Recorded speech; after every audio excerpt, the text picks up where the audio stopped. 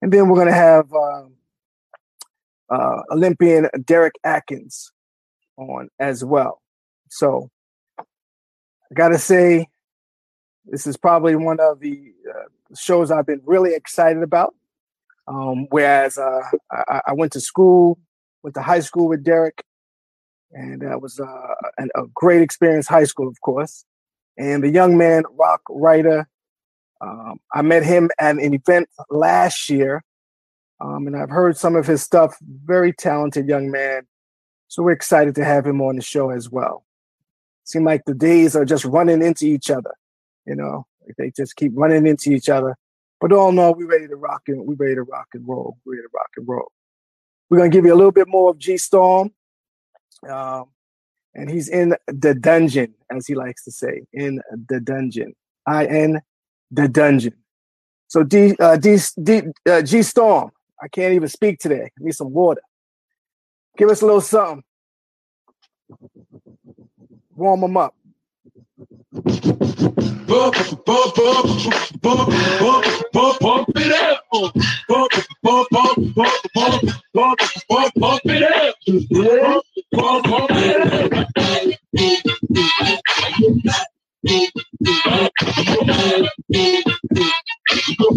it up. You can't get it wrong with a dame, but get it wrong. You can't even get it on. 45 O's, you can't get it on. Roll up like that, can't get it on. Can't get it on. Hold up, you want that. Let me hurt that. Then you gotta hurt that. Can't spin that, but you gotta put that. You can't got it like we doing it when I hurt that. So, bring it to the back. He back, he has the ball down and he rolled it up. She break a little hip, no, rolled it up. But I'm only dealing with you when I got mine. If you agree, you want to go to get it late night on BT up. Do your thing, let me do my thing. I mean, do your thing, let me do my thing. Move that thing, let me move that thing. Move that thing, let me move that thing. Do your thing, let me do my thing. I keep them haters drilling. I keep them ladies chilling.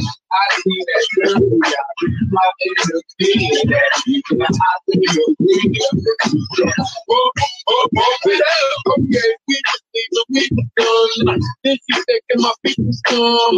Here we go, I see you don't stop. They wanna ride something with a rim, don't stop. Look, baby, you fine, but your girlfriend's not. And then she wanna hold out. I ain't gotta be bothered with you in your own. I can't hear him. Stop. Keep it going, baby. Keep it going. My jump off never has me going out of my way. She don't want nothing on Valentine's Day. My jump off the argue and get rebellion. And she don't mind hanging out with the fellas. My jump off not if you feel rebellion. LP, one fam, hold my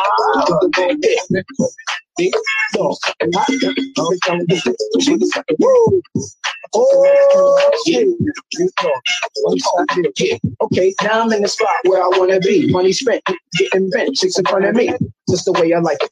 Tony's turning something. I got a seat up in the cut and I'm burning something. Booties dance around it and I'm feeling ones. With the top of the stairs and I'm feeling the buns. Put some Dolo at the table.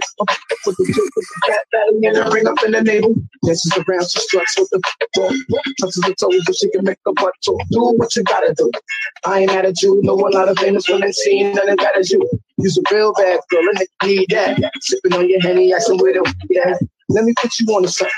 With a baby, no fun. Yeah. Turn it around, let me see something. I'm talking like Kevin Jackson. There's just one thing I want to say. Copy. There's just one thing I want to say.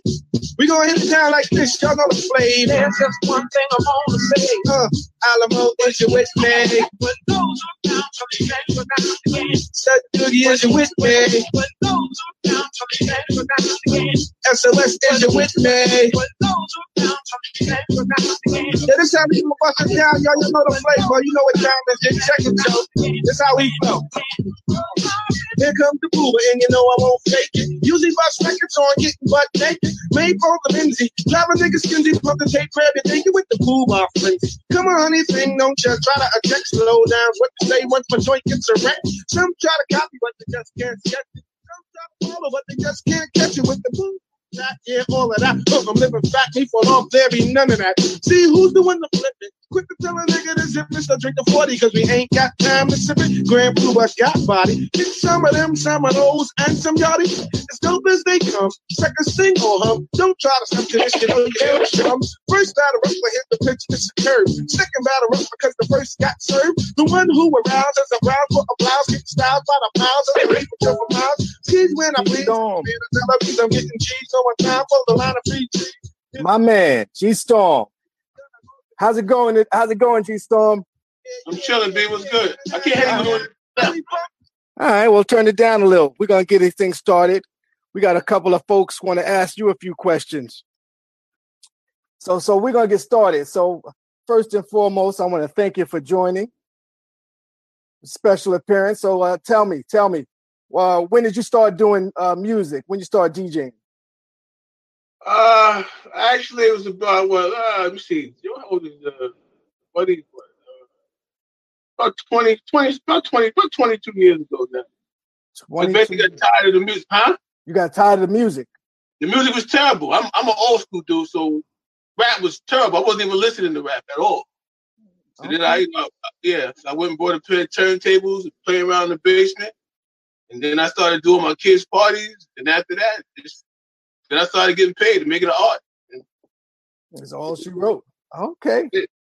Nice. So today is a family affair. For those that don't know, my daughter was on the show a couple of weeks ago, and that was phenomenal.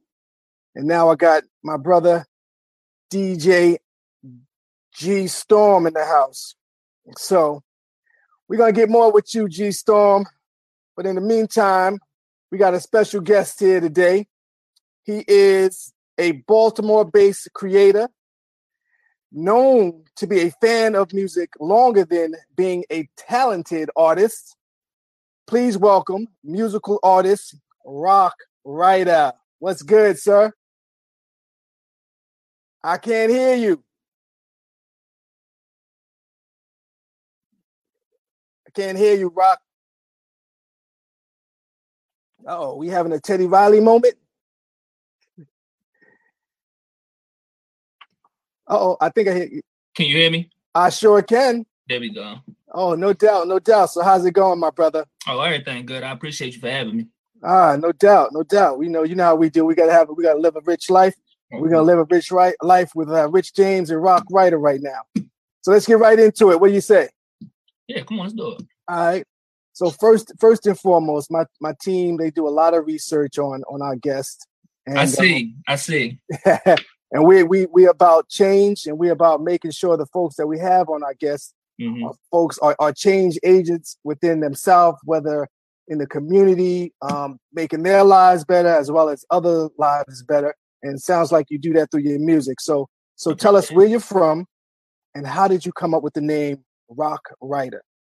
Oh, Baltimore, East Baltimore to be exact. Okay. It came natural. I grew up with the name Rock. I had a rock-shaped head, so you used to call me Lord J Rock around my neighborhood. So with that, as I got older, it just shortened to Rock. And then I'm going to say around like 16, 17, I always had a passion for writing. Okay. So I just added the AH at the end of Ryder for how we would say it in Baltimore. And, the rest was history. Okay. That's easy enough. It's a question. When did you know you wanted to be a writer, though? Oh, since I was little. Always, I used to hide the fact that I like writing poetry, and I had a journal that my grandmother's bought me so I can jot down all my ideas and my writings every day. But I used to hide that from my friends in the neighborhood because, I thought I would get teased for that. And, oh, you like doing poetry. I looked at it as something that was more so feminine, because females in my elementary schools and all that used to talk about they diaries.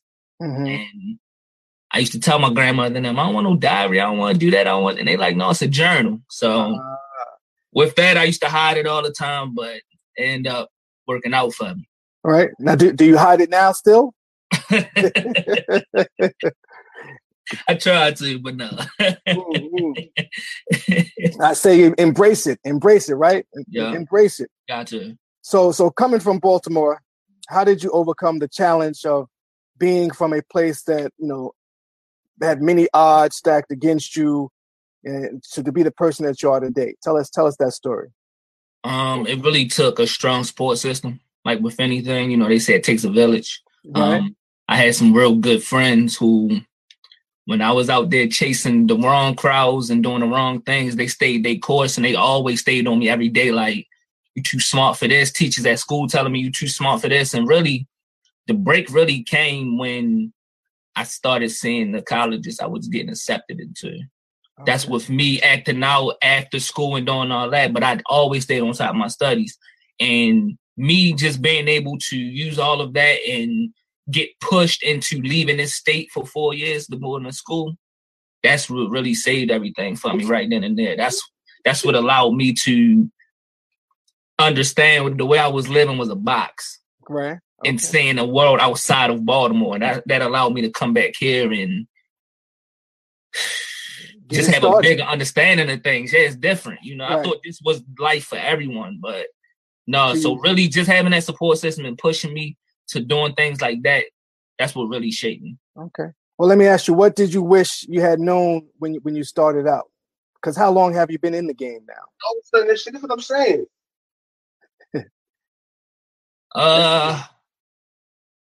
What do I wish that I would have known? I wish I would have known that it's more so business involved with it, and it's 20% talent in music.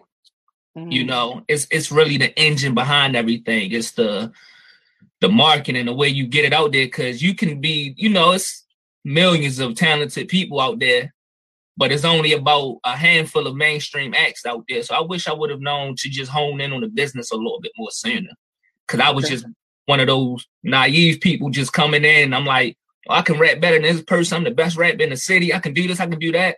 I'm the best on campus. And that's not really where it's at. It's really about making it lucrative and putting yourself in front of all these people.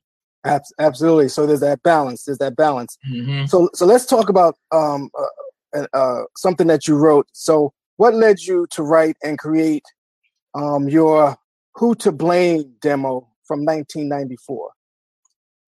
Let's talk about that. Okay.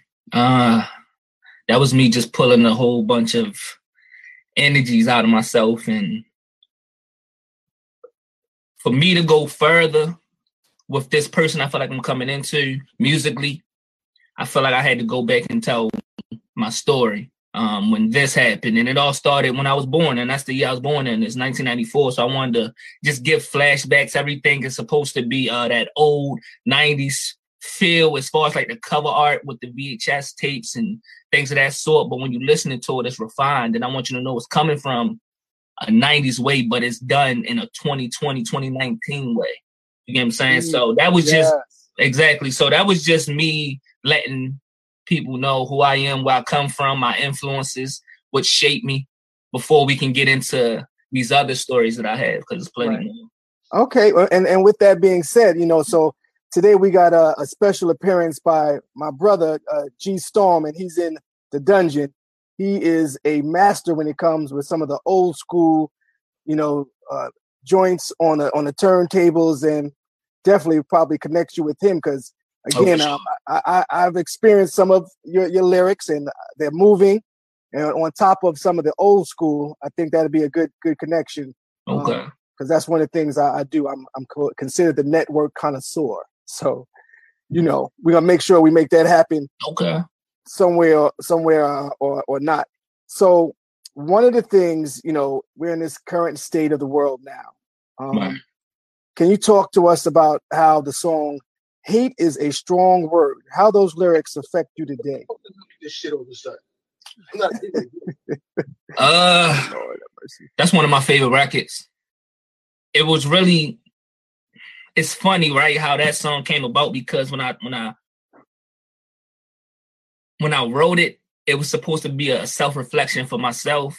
Mm-hmm. And so many people ended up coming to me and letting me know how it's like I told their story for them in that record, you know, with everything going on in that.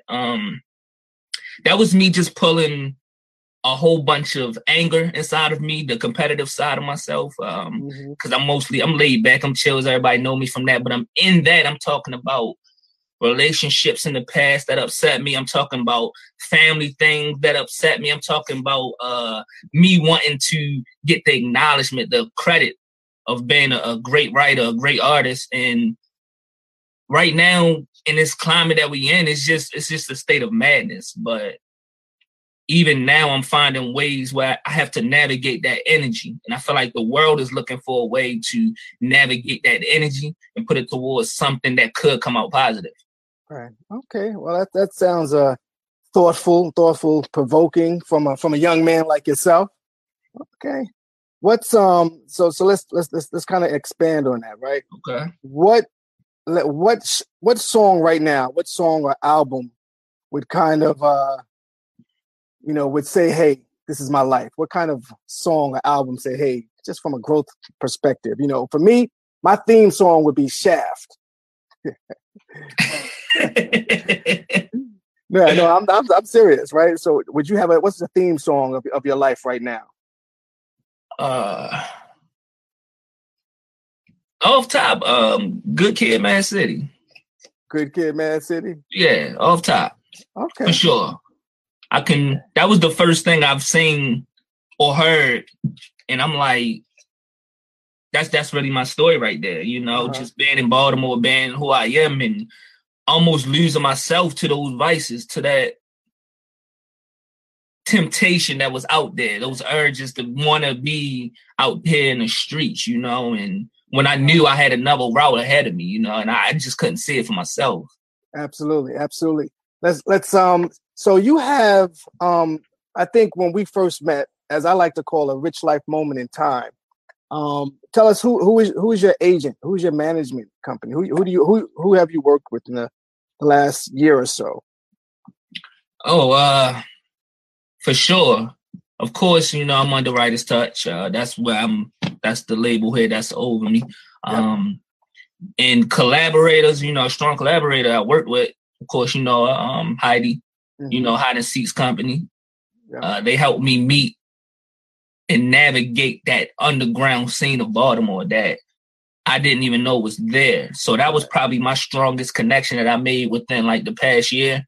Because from that, I did probably like 5 years of work just in that short span of time, you know. And I met the people like you and things of that sort, you know. So absolutely. And the crazy thing is, you know, again, we're in a different circumstances right now, but you know, we've talked a couple of times and had some things lined up, and then here comes the shutting down and quarantine. Yeah. And now the mayor, who I happen to have some connection with, everything is shut down until August 31st. August 31st. It's going to keep getting like that.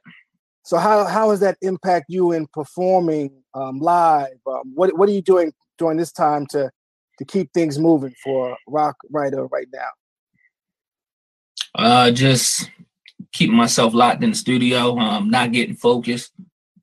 It's challenging, you know, it's hard. Because it derailed a whole lot of things that I had lined up. Like I had a tour that was supposed to be going on by July for my last project, and to know that's not happening, to know like it probably not happen anytime soon, it derailed a whole lot. From video shoots, because you need a gathering to get those things done. Yeah. It affected be able to like basically have content to push and promote. So now I just got to find other ways to navigate around that. And that's just paying attention more to social media.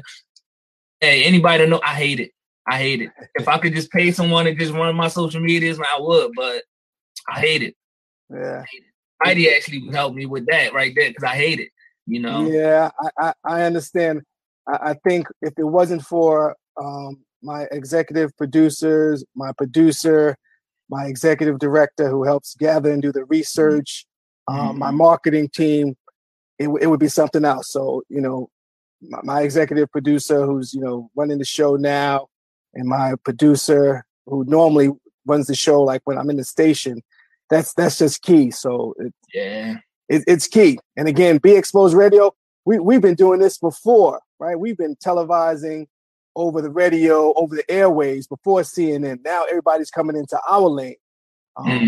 So again, at the end of the day, Be Exposed Radio, we presenting you rock right up, baby. And this is what we do.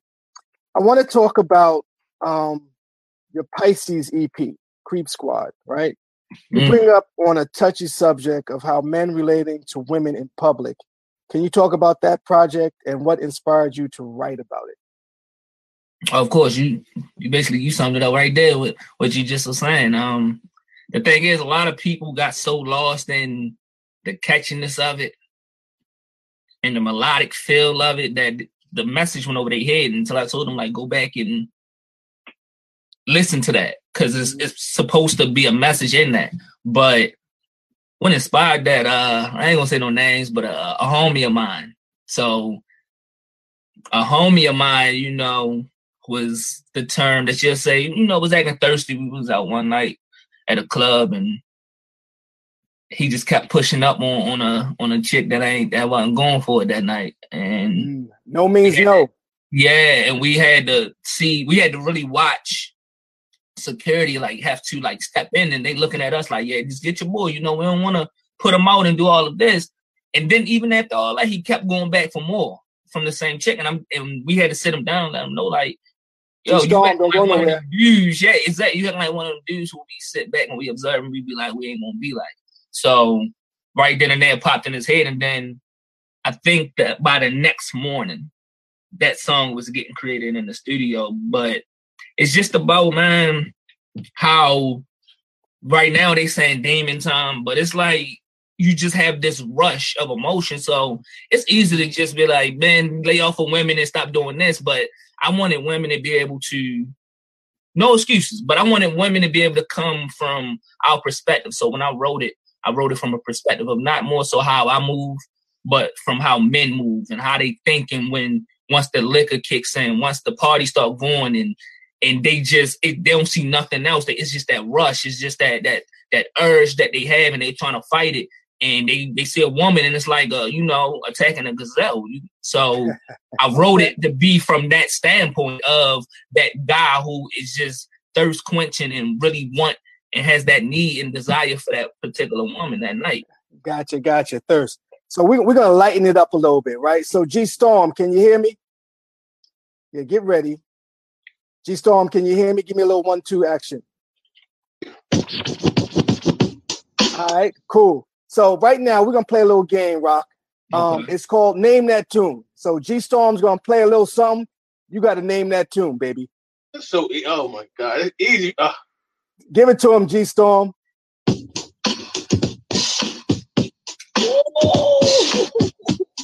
trying to take it back like that, fool? You about to kill him.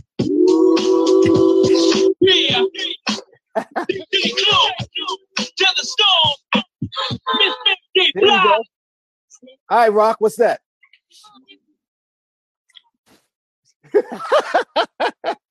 What? Look, I don't even know myself. What was that, G Storm?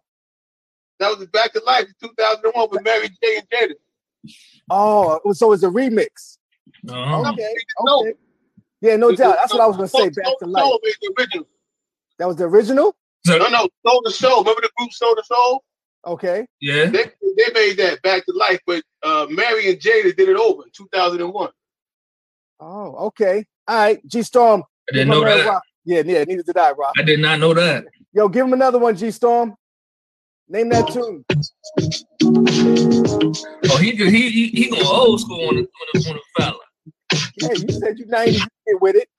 He said what? He said 90s, he can get with it. Give it to him.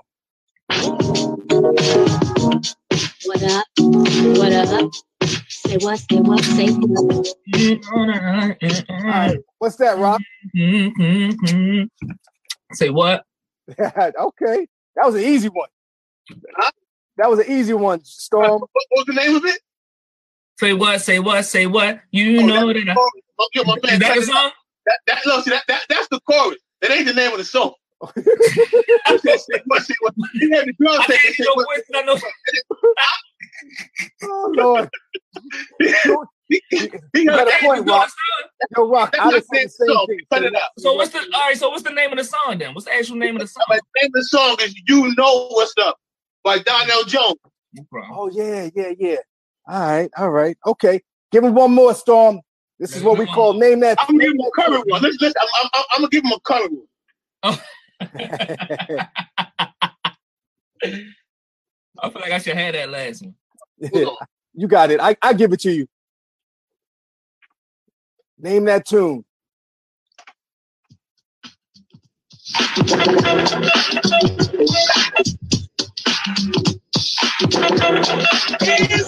What you saying? I ain't one of the best ball felt, huh? Now I need Fred to God help, well, upon yourself. I won't touch the wheel of the park cell. Like how you feel with your kid after midnight in the park itself. Trying to get shelled. I know this one. That's our people's. Rock. That's definitely New York. Yo, I'm gonna give him a hint. Rest in peace. Brother just passed away from corona about 2 weeks ago. Oh, Fred.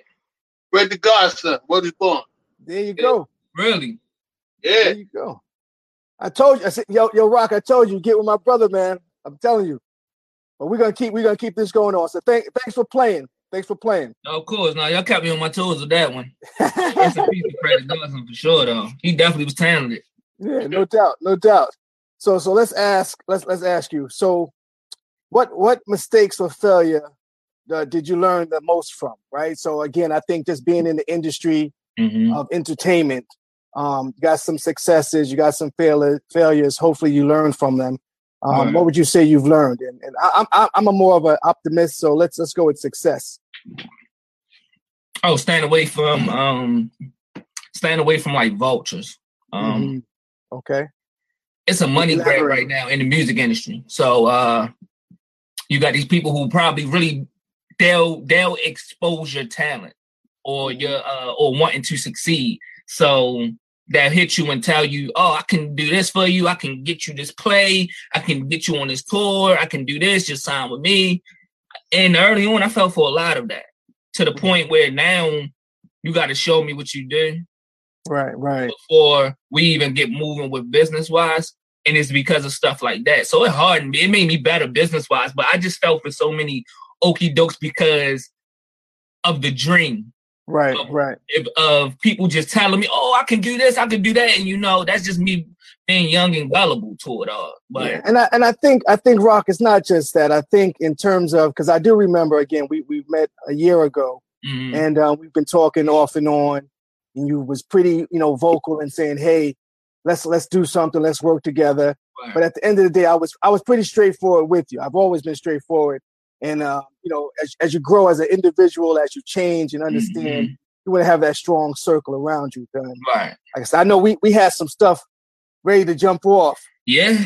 But this we probably was like a couple meetings away from it. Yeah, exactly. And I was looking forward to that because, like I said, my team, we've dug into you, of course. We've talked to Heidi and love her to death, but that's okay. It's just a delay.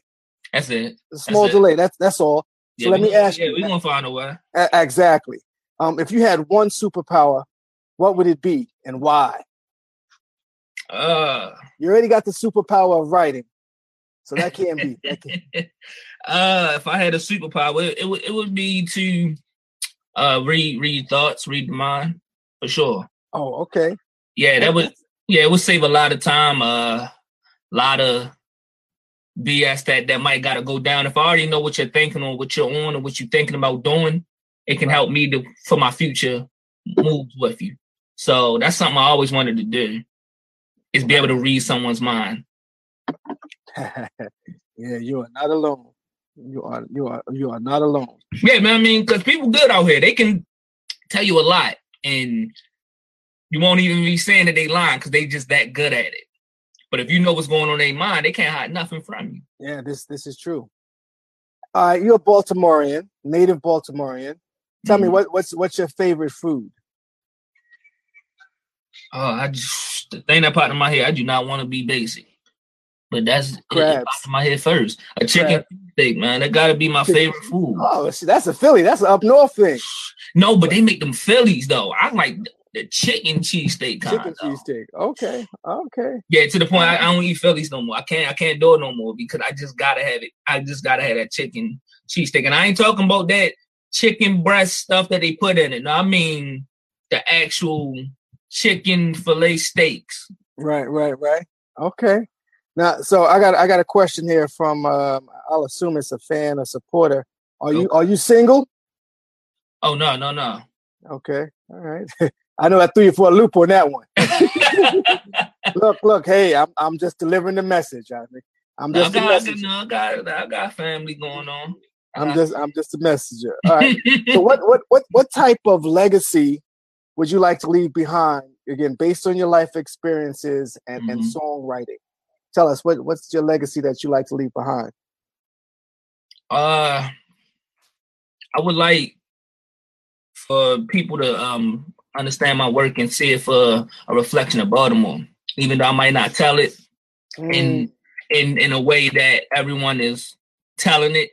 I want them to know everything is straight urban from Baltimore, and to see that this is a way of making it out. That's my biggest thing is if I can let people know in my city that just like I did, there's a way out of here. Mm-hmm.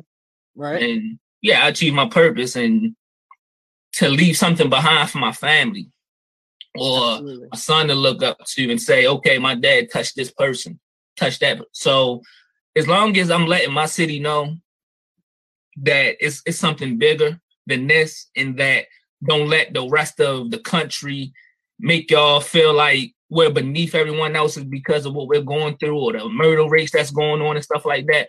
No, we one big family. Every family got their own BS that they go through. I was just more out there than everyone else's.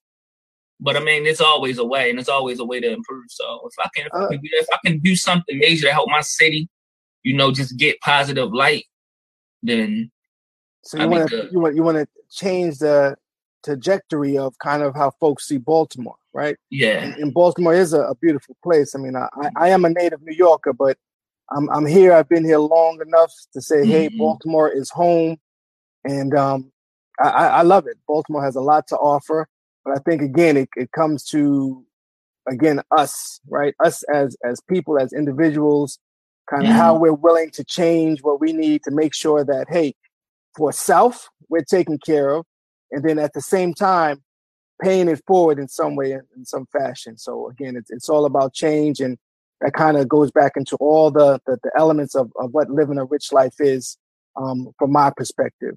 Let me ask you, what does living a rich life mean to you? Living a rich life means just no worries. Waking up and it ain't about money, wealth, and none of that. It's just waking up happy, satisfied, happy with the decisions you've made, being able to look in the mirror and love yourself and just being at peace with everything going on around you. Yeah, that's well said. Because again, I wasn't always living a rich life. I mean, and that's honest. That's the one thing on this show where we're very candid. I wasn't always living a rich life. I've done some things that shape me, but again, as you grow and you learn, that's it. And you're still working. That's it. Exactly. Some folks say you can't change, but at the end of the day, I know I have changed. And again, I don't need for any recognition or acknowledgement, but it's within self. And then to be able to project that on and share my story with others, folks got a decision to make. At the end of the did you ever was you always the guy who just wanted to do things behind the scenes and or is that something you grew into, like, or did you want the spotlight at one point and then you just realized I'm better behind it? Oh, nice. So, I've always shined. So whether it was a sporting event, whether it was, I won't say I come from a family of comedians, but my brother, my oldest brother, G Storm. So he was the funniest guy around the neighborhood. it kind of rolled off on me. So we always got attention. Rock.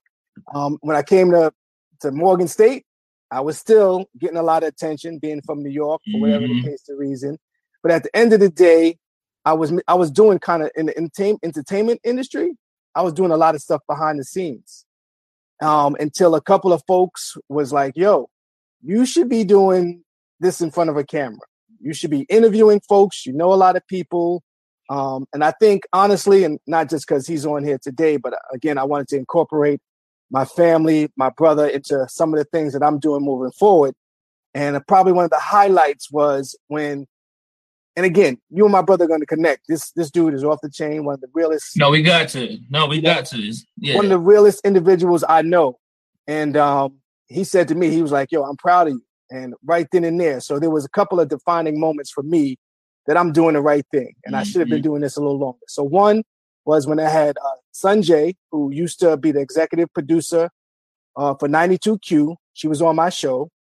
Another was my good friend D Chase, who now has his own, company and does a lot of stuff for the city, which again, that touch point. And then, like I said, my brother just saying he's proud of me. Those were probably the three in the last 6 months. It's like, yo, yeah, wow. I'm okay where I'm at right now. So that's a good question. And I've never shared that with anybody. So Rock, you pulled that out, damn it. Yeah. I'm supposed to be interviewing you. We can keep this going on. Yeah. It just came natural. Just exactly, because that's what I said. We like it organic. We like it organic. So a question for you. Okay.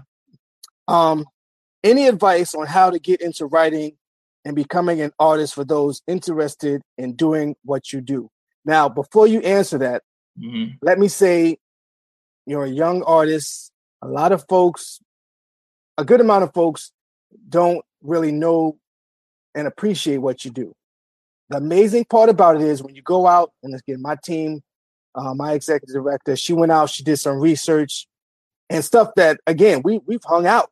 And I was like, whoa, this brother is doing some things. You're doing some things. I appreciate it. Yes. And I was like, so first of all, yes, when this thing is over, we're gonna connect. Goddamn it. We're gonna reconnect. So that's the first thing, because we can get them bags, as my man D. Shout out to your research team, man. Yeah, absolutely. As my man D. Calza likes to say, hey, we're gonna get these bags. So tell us, what advice would you on how to get into writing and being an artist for those that's interested in doing what you do? Don't fall for what you think is hot. You're never derailed if you're doing it from within. So I say just start jotting down things that you feel. It could be random. Sometimes you don't even have full sentences. Sometimes it could just be just words that's sticking out to you each day. And then you can start forming and you realize like you've been creating a body of work for like a week or two. Okay. And just, not being afraid to just really take it in depth and really thinking and going there. But it's really just, it got to be something that's natural. No one can really tell you how to do it or how to say it. Or you ain't even got to be an artist yourself to just really write. Just getting those thoughts and letting them be free and actually saying it physically on a piece of paper. Mm-hmm. That's everything. That can be a lot for people mentally too, especially what's going on in this world right now. Just you need a way of outletting it. And I'm just grateful enough to be able to have a voice with it and be able to record mines. But that's why I also make sure I tell other people's stories and not just my own, like the Creep Squads and stuff like that, because everyone can't do it themselves. So even just hearing those records and they've been able to know, oh, that you talking about me right there. Right. That's that song right there. You wrote that. I just pulled the energy. That's what's up. G Storm, are you with me? I'm with you, brother. What's good? No doubt. So I think in terms of what as a DJ who's been in the game for 20 something years, and I've had a couple of the DMV local DJs on the show that my man Wild Child DNA. We working on getting a couple of other big names. I had my man DJ P Drama. All New Yorkers. What advice would you give Rock, G Storm, in terms of so matter of fact? So wait a minute before you even go. So my brother has been, he's been in some of the top videos in terms of hip hop artists. Mm-hmm.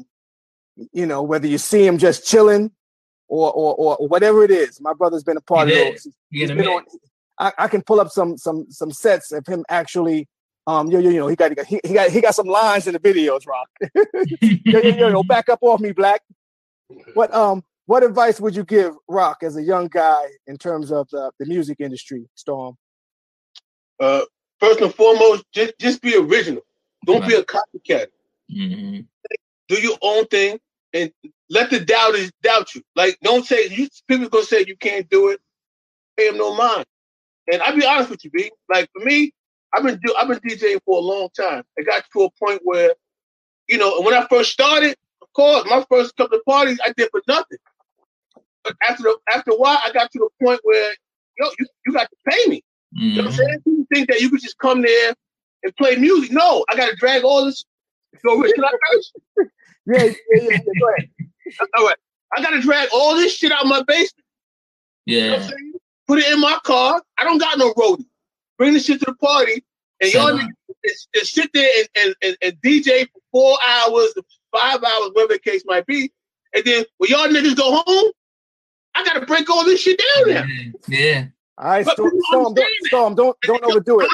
My executive producer might charge me. I asked the question first, Rich. I mean, it ain't like I didn't ask the question. Okay, I'm gonna tone it down. But like I said, I got to a point where, and I'm being honest, I fell off with the DJing because it gets to the end of the day, I know my worth. Never settle. Get what you're supposed to get. Right. You understand what I'm saying? Mm-hmm. Don't let nobody undercut you. Right. That's just the bottom line. That's just the bottom. You know why? I do this for a hobby. I don't do this. This ain't my livelihood. I do this for a hobby. My brother will tell you, I do this for a hobby, B. You know what I'm saying? I can get paid for this, but I do it for a hobby. Yeah, so, just say, don't let nobody undercut you. From what I understand, you're doing a great job. Just keep it up, man. You know what I'm saying? Don't nobody tell you, do your thing, B. No, thank you. Yep. Appreciate that. Yeah. So I'm telling you, right? Yeah, you got something going on, and I think again, as you started earlier, you mentioned knowing the business a little better, and you probably would be a little further. But I continue to see great things coming. So no, of course, I used to feel bad about taking money because this is something that I would do for free. You know, I love music, and I had to get out of the fact when people. I used to get excited when people used to offer me money to come and perform and things like that. Cause I know I was going to do it anyway. You get what I'm saying? Right. But so it was everything. So when I started performing in places like Artscapes and Light Cities and stuff, and these people were willing to pay me now, I can't feel bad about anything, and just because I know you personally or whatever, then you personally know I'm gonna give my best and I'm gonna give my all for as long as you need me to. So I need to get, reimbursed for that.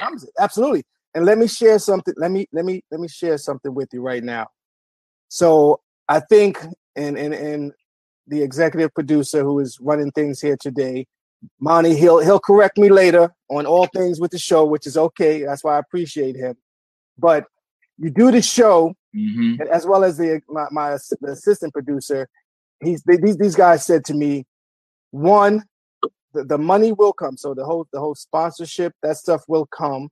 I already got smacked on the hand, but that's okay because I respect these guys and this is what they've been doing.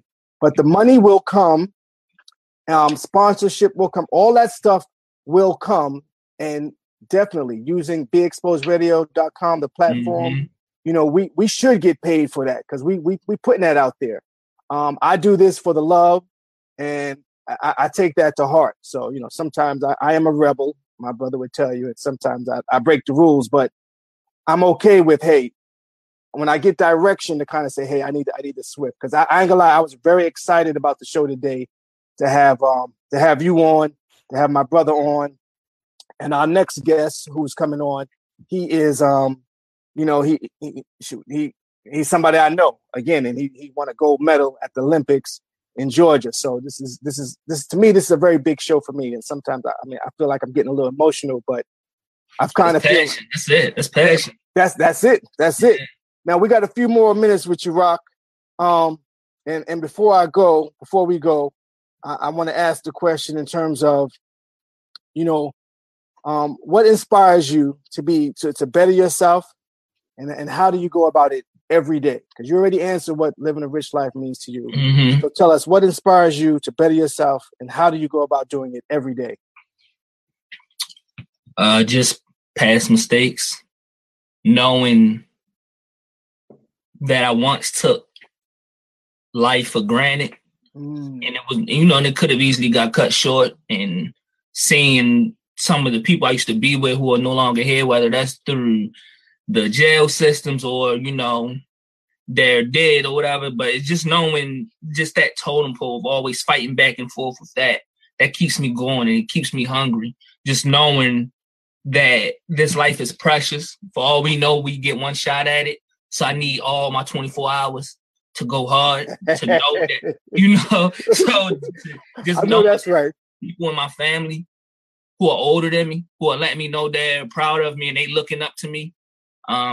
Seeing all of the musical talent in my family, and seeing that so many people in my family could have been doing what I'm doing. So now I'm here telling generation stories of my family, and just having all this weight on me, but it's good weight. It's weight that I want. It's weight that I hold, and especially just having my son, that's a big battery for me now, because now I'm on to my own family myself. So that's another chapter in my life that I'm also getting ready for. So just knowing that this battle is it's continuous. It's going, music is always going to just be there, and it got to grow.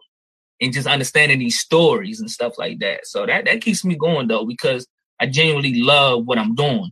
It's not a get rich quick scheme. It's not something that I just woke up one day and was like, you know what, I want to do this. Like, no, I really want to express myself, and it's the way I know how to express myself. So, well, I appreciate you sharing that thought and that process, and really appreciate you coming on the show today. Of course. I definitely want to say I want to get you in the station, because that's a different feel. Today was fun, and again, it was one of the shows I was looking forward to. So much more. Listen, so much more coming. Don't worry. Absolutely. So we thought about this. We working. Exactly. So as like I said, my executive producer, he says he doesn't want to have the conscience of us dying.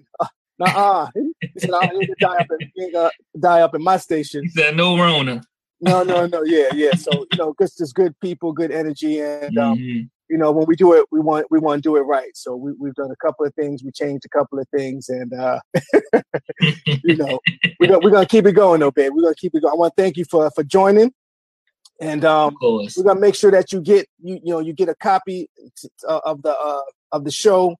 Of course. A few other things, but we'll be talking. Definitely we'll be talking, because this is the time for us to plan, and we kind of got a good set of plans. So whether we plan out up through September, considering that everything is shut down events wise to August 31st, we now know that, so we know how we can plan moving forward. Right. So let's make sure we plan, we touch base. I appreciate you. No, of course, Rich. No, I appreciate all y'all on here, for real. Yeah. Thanks for having me. Yeah, no doubt. Let's get it, Rock. I know. I'm gonna tell you something. I learned some stuff I didn't even know. My people was like, "Yo, did you know this?" I was like, "No." They working. Yeah, man. You gonna learn today. They had me watching. They working. They had me watching. I said, "Damn." They talking about they want to raise. I said, "Look, damn it." I said, "I'm not even paying my brother right now." But it's all good. I appreciate you. And feel free to go to BeExposedRadio.com. Tune in and watch the next guest. But we'll be connecting, because again, like I said, over the next couple of weeks, the next couple of months, we need to plan on what that looks like for Rock and living a rich life. I will say I got a few things coming down the pipe as this thing goes over, and we'll definitely make sure you're on that guest list. No, please do. No, you're a man of your word. Everything you said, you held it. So I appreciate that. That's the first step of anything. No doubt. I'm glad you said that, my brother. All right, then. Until next time, Rock. Of course, follow me everywhere. Rock Writer, ROCWRITAH. Everything. Here we go. G Storm, take us home. Oh yeah. G Storm, give us a little something before we introduce our next guest. Take him off. There we go. Okay. D. Atkins. Hey, man. How are you? Can you hear me? I can hear you. Okay. Right quick. Good. G Storm in the dungeon. Give us a quick little something. I'm gonna introduce D. Atkins real quick. Give us a little something.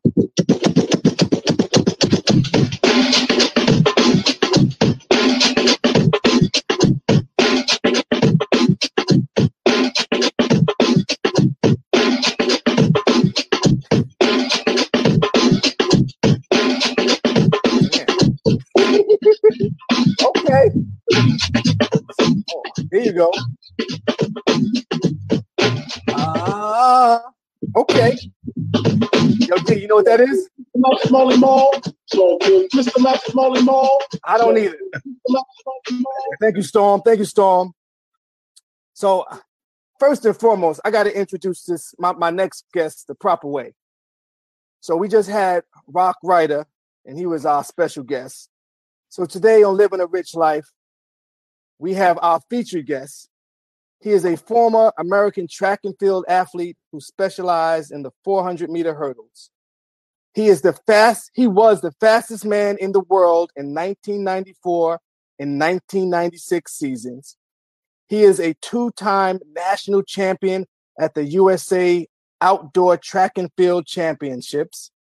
He was an Olympic gold medalist in the 1996 Summer Olympics and world champion in the 1995 World Championships.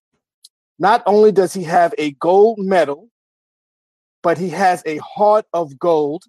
Please welcome one of the most gifted athletes I have listen what I'm saying. One of the most gifted athletes I have ever known. My brother, my classmate, Mr. Derek Atkins. Hey, what's up, man? I can't call it. It's been a while, D. It's been a while, man. And you look great, man. You look the same. Well, thank you. You pretty much look the same as well, for the most part. Yeah, thank you. I think last time I saw you, I was like, damn, are you still growing? Yeah, I grew a little bit in college, I believe. A little bit after we graduated. Yeah. You sprinted up because I was like, what the hell? So we, I got a team of folks, and I don't even think my executive director knew that we actually went to high school together. So again, today was really exciting to me because my team, I got a great team, from the producer to the folks that do the investigation, and folks want to know. So tell us where you're from, and how did you know you wanted to become a track star? This is gonna be fun, right? Yeah, it's gonna be fun because you asking me where I'm from. I'm from around the block. I'll drink to that. From Seneca, around the block from where you're from, but it's called Lakeview, New York. Yes. It's in the Lakeview, or what they call West Hempstead, Rockville Center area. A lot of towns coming together. We were in the Malvern High School district. So I grew up there. The first 18 years of my life, I was born in Brooklyn, but I was just born in a hospital in Brooklyn. My whole upbringing was in Lakeview, in the Malvern School District, from Linda Place Elementary to Herbert Middle School to Malvern High School. And my dad and other parents in the neighborhood, Mr. Francis, and I know you know Mr. Francis, Nars Francis, and others, Mr. James, had started a track team for kids when I was just 10 years old. And my sister was 11, so she was the big star at first, all through middle school. My sister was the big star in track, Diane Atkins. And I ran and I put my all into it, but I just wasn't winning races to the degree that she was. And I really excelled. I did well, but I became really good in 11th grade at Malvern High School. That's when I won the New York State Championships and became ranked 7th in the nation. And then from there, all the colleges recruited me, and I chose Georgia Tech. Yeah, absolutely. See, so I know your story, but my viewers, they don't know, right? Not the rest of them. They don't know it, right? Right. Diane, and kind of similar to you. My brother played sports, but this guy, Rich James, I played sports.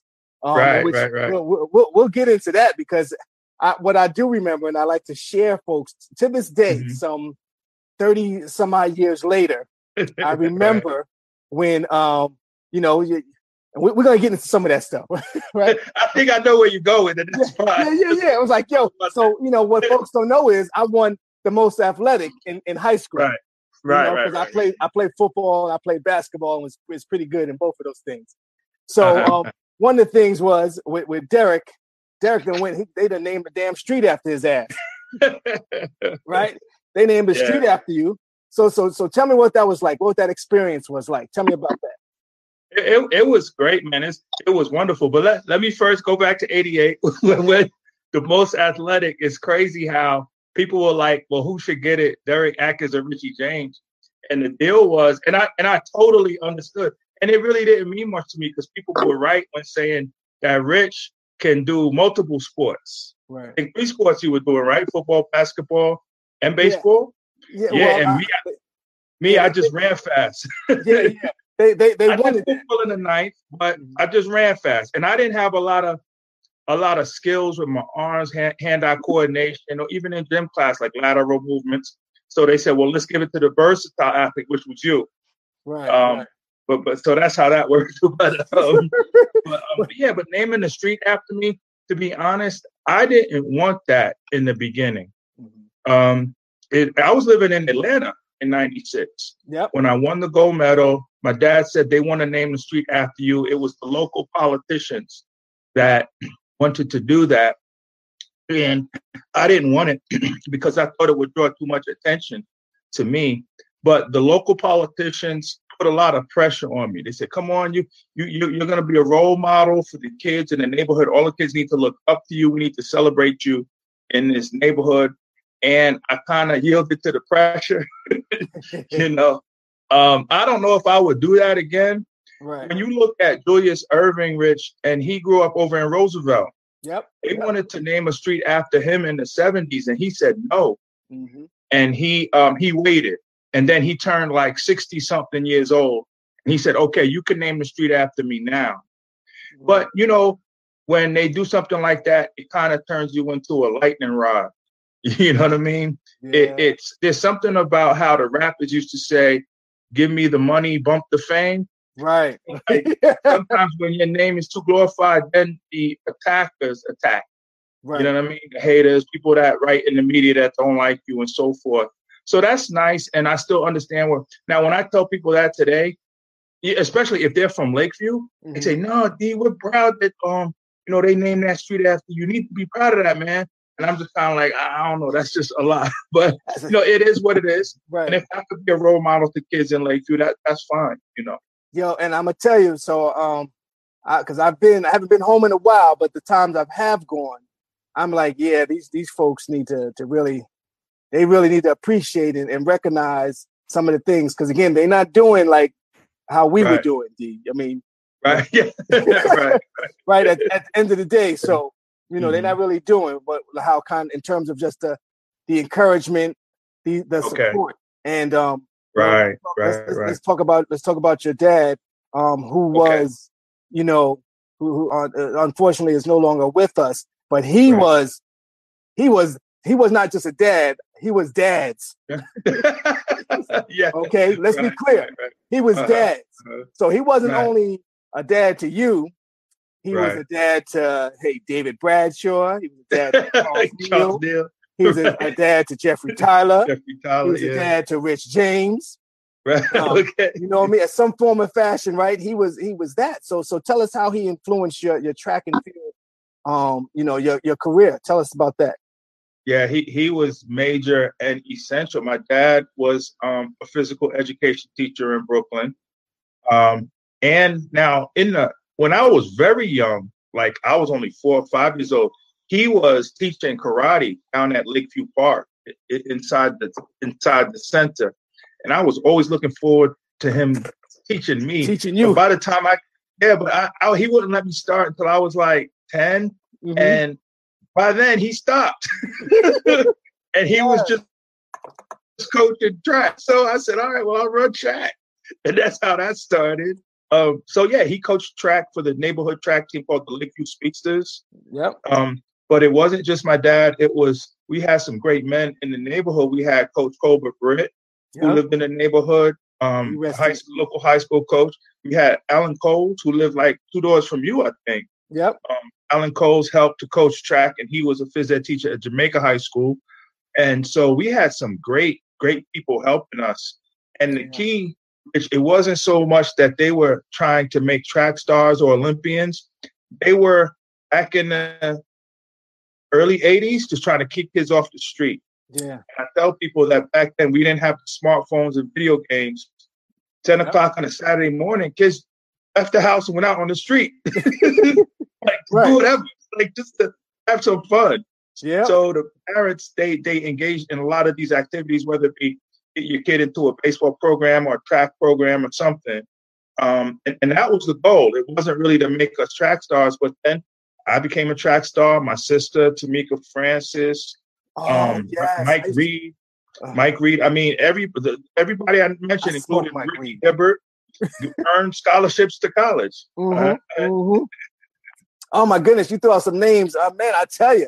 Yeah, I mean, it's a beautiful thing. I think, you in terms of high school, your sister as well as yourself, they're on the Malvern Wall of Fame. We got quite a few folks. I don't know the politics of it, but there was some discussion last year of getting me on the Wall of Fame. Like I said, if you're most athletic for your year, you should be on the Wall of Fame. Well, hey, Derek, I'm not. I'm not really into politics. It alone. Yeah, I'll leave it alone. But what I do know is, the last couple of years, I lived my life a certain way. I do remember one thing that really stands out and resonates with me when I started doing, because I've been doing this show for a year now, a year and some change. And I remember I was in a situation where I reached out to you. Yeah, I mean, I ain't trying to put your business out there, but I reached out there to you, and you provided me some assistance. I mean, and I was yeah. I know, and what you said to me was, I'll never forget it, because again, our show is about being candid, being honest. Okay, it's about being with change. You said to me, you said, pay it forward. Yeah. Okay. Yeah. I said, don't pay me back. Help somebody else out. Yep. Literally. Okay. And I've been doing that ever since. And again, that's great, man. That's great. Several years, that's what I've been trying to do. I've been focused on that. So, but we ain't here to talk about me. I want to talk about you so much. All right. Folks want to know. So, first of all, what's your favorite holiday? I'm gonna tell you something. I asked. So, I did a promo video. So, Derek, are you married? You single? What's your story? Oh, I was married. I was married for 4 years, and I'm divorced, and we didn't have any children. Oh, well, I'm single, no children right now. I want to get married again one day, though. I haven't given up. Okay, so we'll see. Well, you ain't alone. Somebody asked me if you could. What's your favorite holiday? Well, not me, but they asked. Yeah, a woman said, "What's your favorite holiday?" Real easy and simple. Just Christmas. Christmas. I'm a Christian and I love Christmas. Jesus' birthday. It is the time. It is the time of giving. It's the time of giving. So I want to say or ask the question: what inspires you to better yourself, and how do you go about doing it every day? Again, to me, we haven't talked in a while, but as we sitting here talking now, I feel like we ain't skip a beat, to be honest. Right. Yeah, exactly. It feels like that. And that's how it should be. Right. Director, she probably watching, and she's like, "Oh, I didn't know you knew him." Yeah, I didn't tell you all that because I want you to do the research. Everything they did, I was like, "Yeah, I know this." I think right. one thing. So tell us. You said, "What's your favorite holiday?" Right? You're single. All this good stuff that we got going on here. How do you handle stress when you was running? How did you handle stress? It had to be stressful. It was stressful, but it was weird, Rich, because for some reason, I got nervous just like everyone else prior to races, usually right before the race, the morning of the race, it comes in hard. But for some reason, I dealt with the stress of racing better than I dealt with the stress in my life off the track. Okay. In my life off the track, social life, relationships, marriage, that stress hit me harder than the stress of running races. Right. So I just, one thing you do is you slow down your breathing, take slow, deep breaths when you get stressed. And like the anxiety before the race, especially that morning and leading up to it, it could be very unbearable, very overwhelming. And you just have to take slow breaths, calm yourself down, and then tell yourself that even if you don't win, it's going to be okay. It's going to be okay. Is that what you would tell yourself? By tonight, I'm going to feel better. And that often happened. Even if I lost, I felt better after the race simply because the stress of the race was over. You see what I'm saying? As long as I knew that I had done my best, I feel a little bit better. So I told myself by the end of today, I'm going to be feeling better. Win or lose. Of course, I'm going to feel much better if I win. Even if I lose, the anxiety will be gone. And I dealt with it well. I think I dealt with the stress of competition very well. So I got to tell you, Derek, that's a little surprising to me because we were some competitive mother. Where you are? We'd be in gym class. You remember Miss Hill, whether it's volleyball or sports night, or whatever it is. We were some we are competitive. Yeah, we are. Yeah. Right. And I think sometimes because folks used to be like, yo, they want me to come out. I said, I'm not running no track. I'm not running no track. You would have been good, man. If you would tailback at Malvern, you could run track. Yeah. More to it. So, but I just said, I think that is surprising to see. I mean, I know some of your story and again, just some of the dynamics behind it. So that makes sense. But we were competitive, and that's we were competitive, and our whole team was good. See, Malvern, we used to show up with like 6 guys on the team, maybe 7. And Uniondale and those other schools would show up with like 30 kids.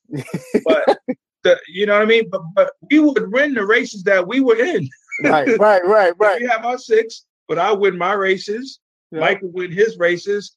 Me, Jeffrey Tyler, David Bradshaw, Charles Neal, we would win the relay. So we didn't have the numbers, but we were all good. Yeah. We were very competitive. 4x4. Yeah. And the beauty thing about it was what I appreciate was the connection from sports to sports, right? And I think that really, I had a bunch of offers after high school. That's a whole nother conversation we'll talk about offline. Right.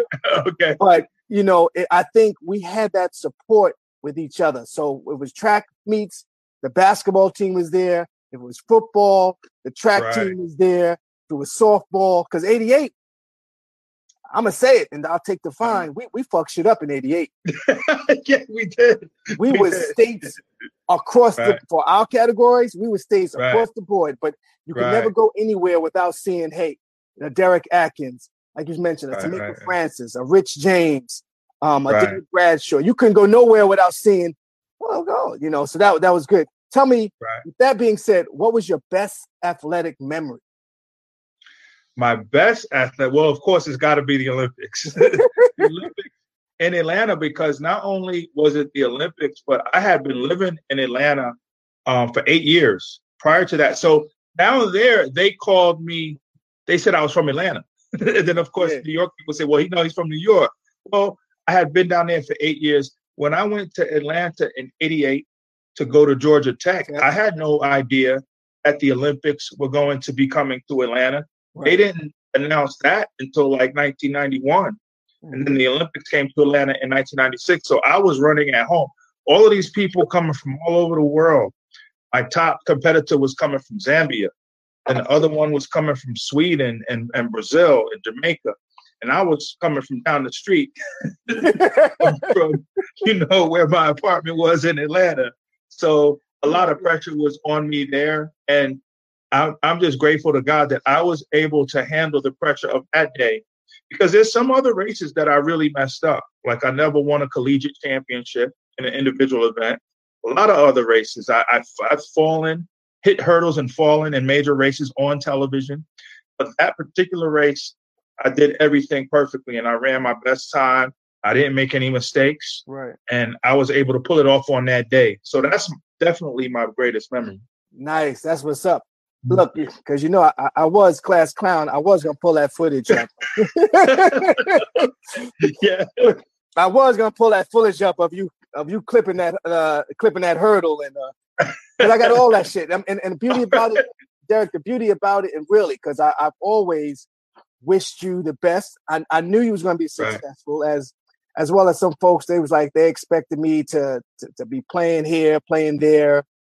Right. And, I think probably a little more guidance from certain individuals. I probably would have, but at the end of the day, I'm still living a rich life, baby. Good, man. As you should. You know what I mean? But I would always remember, having the memories to talk about, high school and just over a period of a time. And hey, I said, yeah, I went to high school with that guy. And that's a good look. That's a good look. Yeah. We had some good times, and I wished him well. Man, if I could tell you some of the parties I had and rooting for you, oh my goodness. All right. We was watching the TV. I'm almost certain this woman broke my TV that night, but that's. Oh, really? It was wild. It was wild. So let's keep it going, right? So what do you do to stay? Again, I think you're very humble when it comes to the Olympic gold medal. You got the medal with you right now? Where's the medal at? I can grab it. You want me to get it? Yeah, grab it real quick. Okay. Grab it real quick. Hurry up. Because we got like. All right. All right. I got the laptop in my hand. I think perfect. It's over here. Let me see. Here it is. You back because you're back in New York, right? Yeah. Yeah, look at that. I'm back in New York. We need to put that. We need to put that in a shadow box or something. I don't have it displayed. Not yet. In the house. I keep it hidden in the house. Oh yeah. That's somebody might break into your shit. Yeah. They know it's out in the open. True indeed. I mean, I have my friend who Calvin Davis, who got the bronze. To me, actually, his medal was stolen. He gave it to his mom. Okay. In his house in Boston.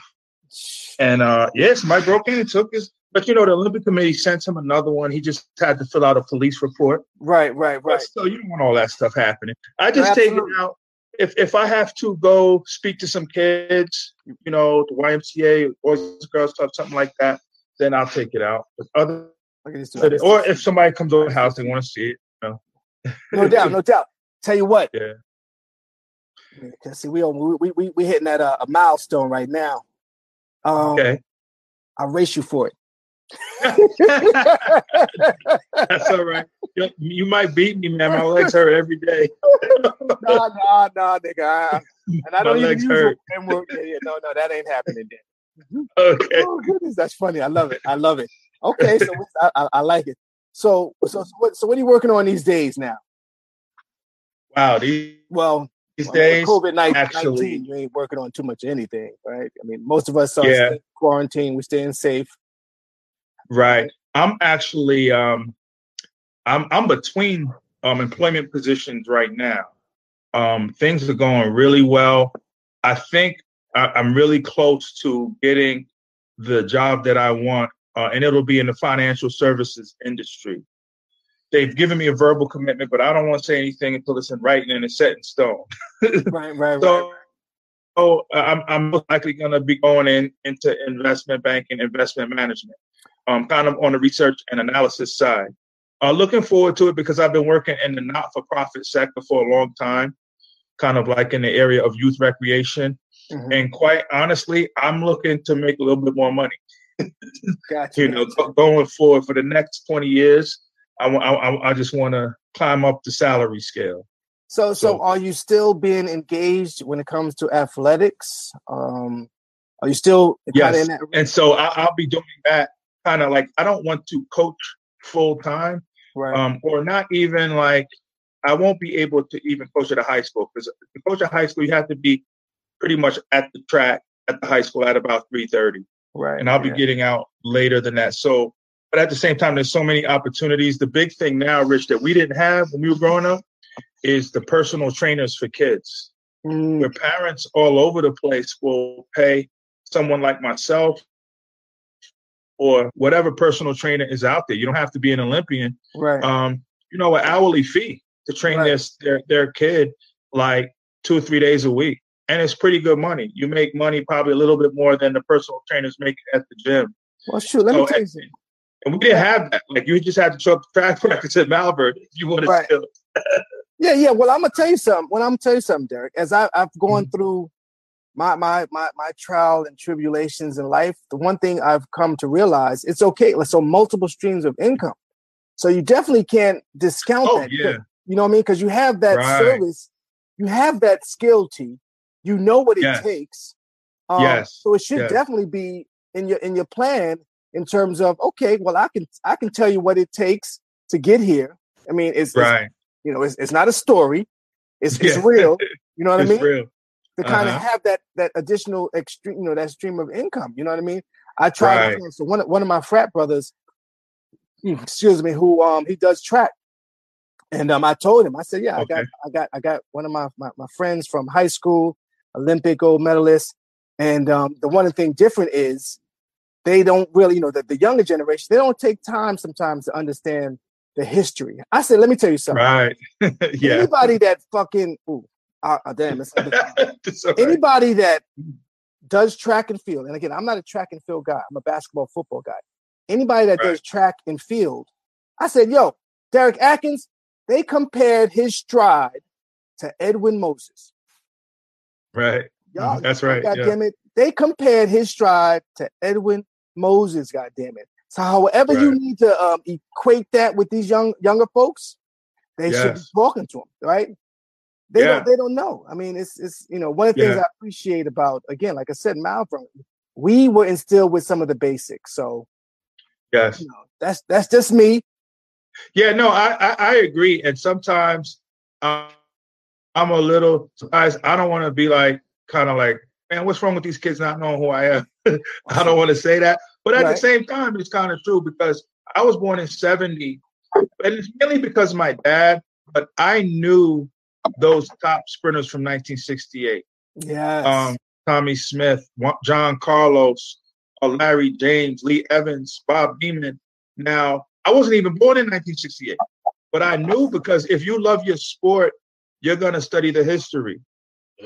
Yep. So you know about Julius Erving and Oscar Robertson. Like, why are you not studying the history in this sport?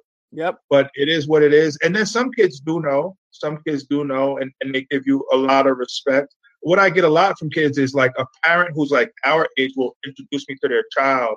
And kind of the child's kind of being like, oh, like rolling his eyes, like whatever. And the parent will say, well, he won the gold medal in the Olympics. And then the child will open their eyes like, oh, wow. Nice to meet you, sir. So that shit is huge. You get that respect once they learn what it is that you did. Yeah. That is huge. Yeah. You are the best in the world. In the world. Right. Not United States of America. You are the best in the world. What was that? 1994, 96, the fastest man in the world. Right, of course, right. That probably would have been me if I stuck with track and field. Okay. I just think, understanding that, these folks don't really understand that. So, one of the questions I do like to ask, because again, my people did a lot of research, and we probably veered off, but it's okay. Should probably be asking for a raise or whatever case later. Okay. I want to know at this point in your life, and I ask my guests, what does living a rich life mean to you at this point in life? Okay.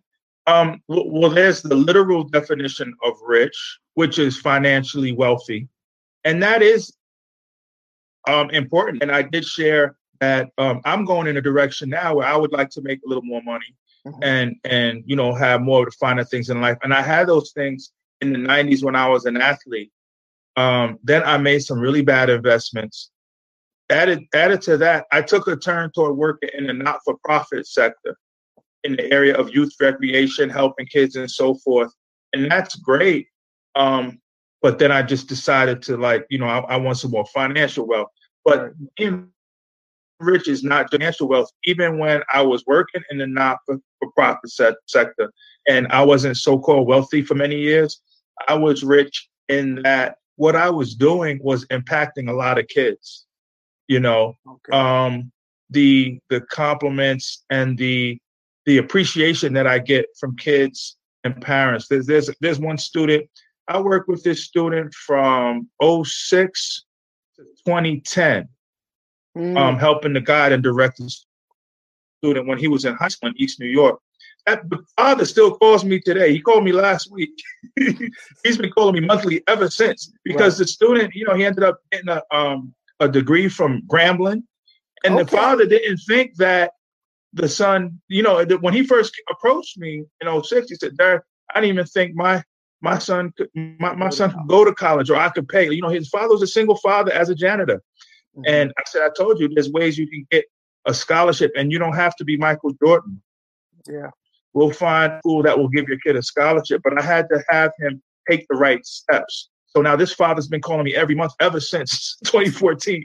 So I take the claim, man, how you doing? And he's so happy. His son got a college degree. His son's a teacher in Brooklyn, and that just feels good. Another student I was working with graduated college in 2018.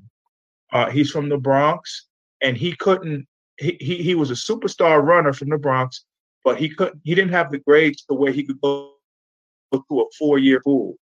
So me and my team, we found him a 2-year school in Iowa Central, Iowa Western, either Iowa Western or Iowa Central.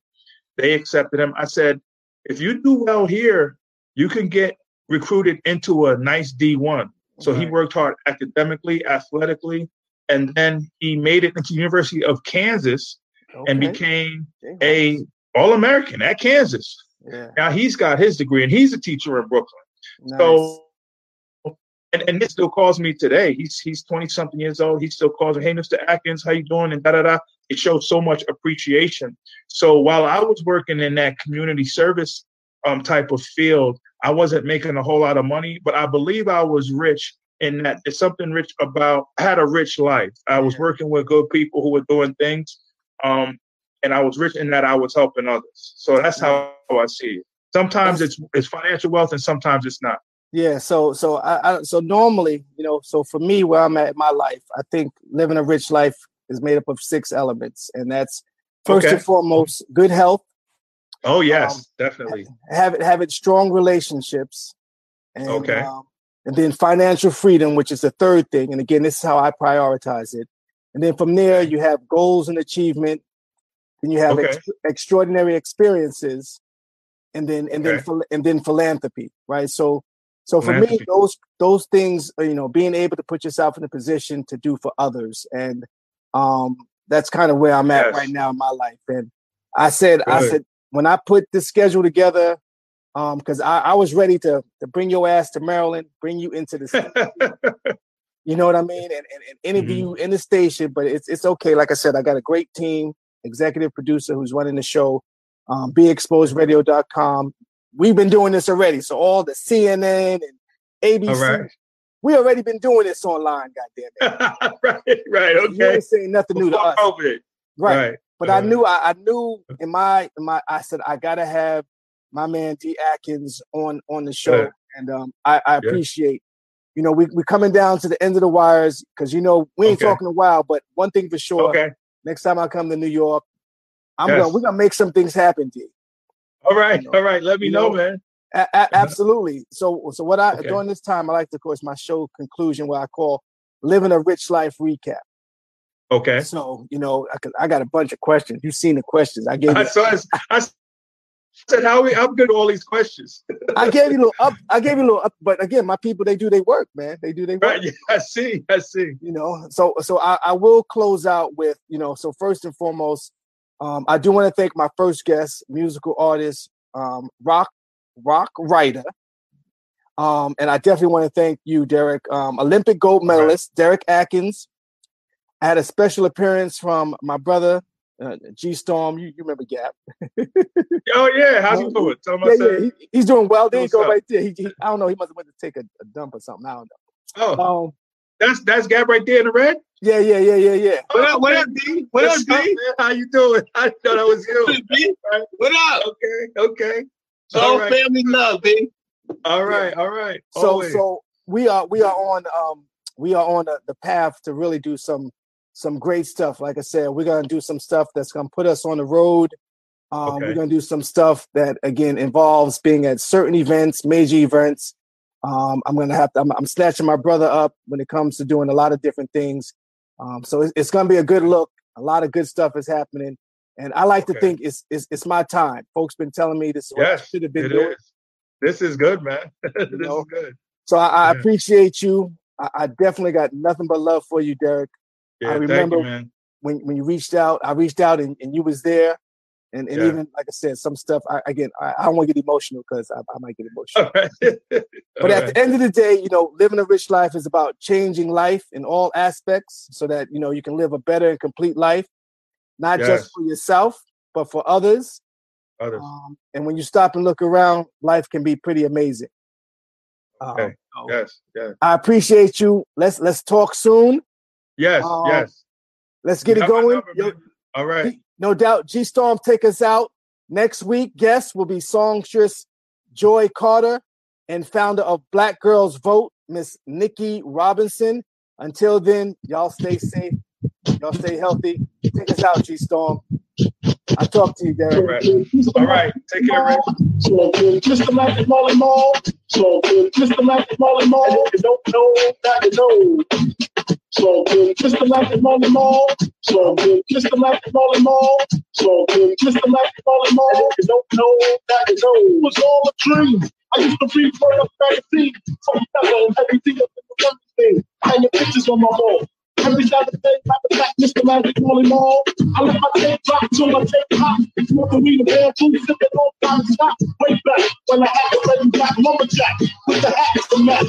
Remember rapping too? The hard, you never thought I get top would take it this far. Now I'm in the limelight 'cause I